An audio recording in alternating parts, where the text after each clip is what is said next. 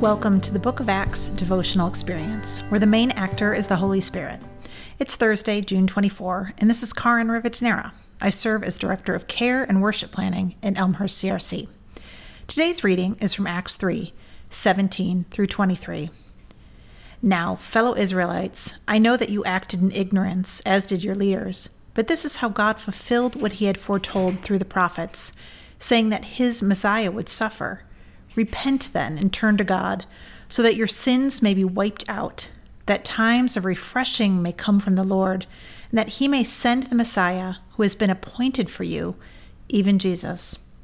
Heaven must receive him until the time comes for God to restore everything, as he promised long ago through his holy prophets. For Moses said, "The Lord your God will raise up for you a prophet like me from among your own people. You must listen to everything he tells you. Anyone who does not listen to him will be completely cut off from their people." In this passage, Peter calls out his fellow Israelites for not recognizing Jesus, the Messiah, as the suffering servant that Isaiah had prophesied. But to the Jewish people, the idea that the promised and longed-for Messiah would suffer and die was unimaginable.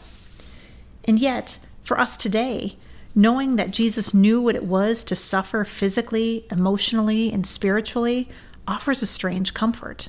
While of course we're not glad that Jesus suffered and died, Jesus' willingness to enter into human suffering means that we have a God who understands our human struggles, but also we have a God who overcame and redeemed them.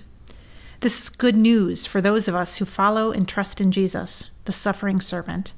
Because of Jesus, this suffering servant Messiah, we know that we are never alone in our struggles, and that they are never beyond Jesus' redemptive reach and understanding.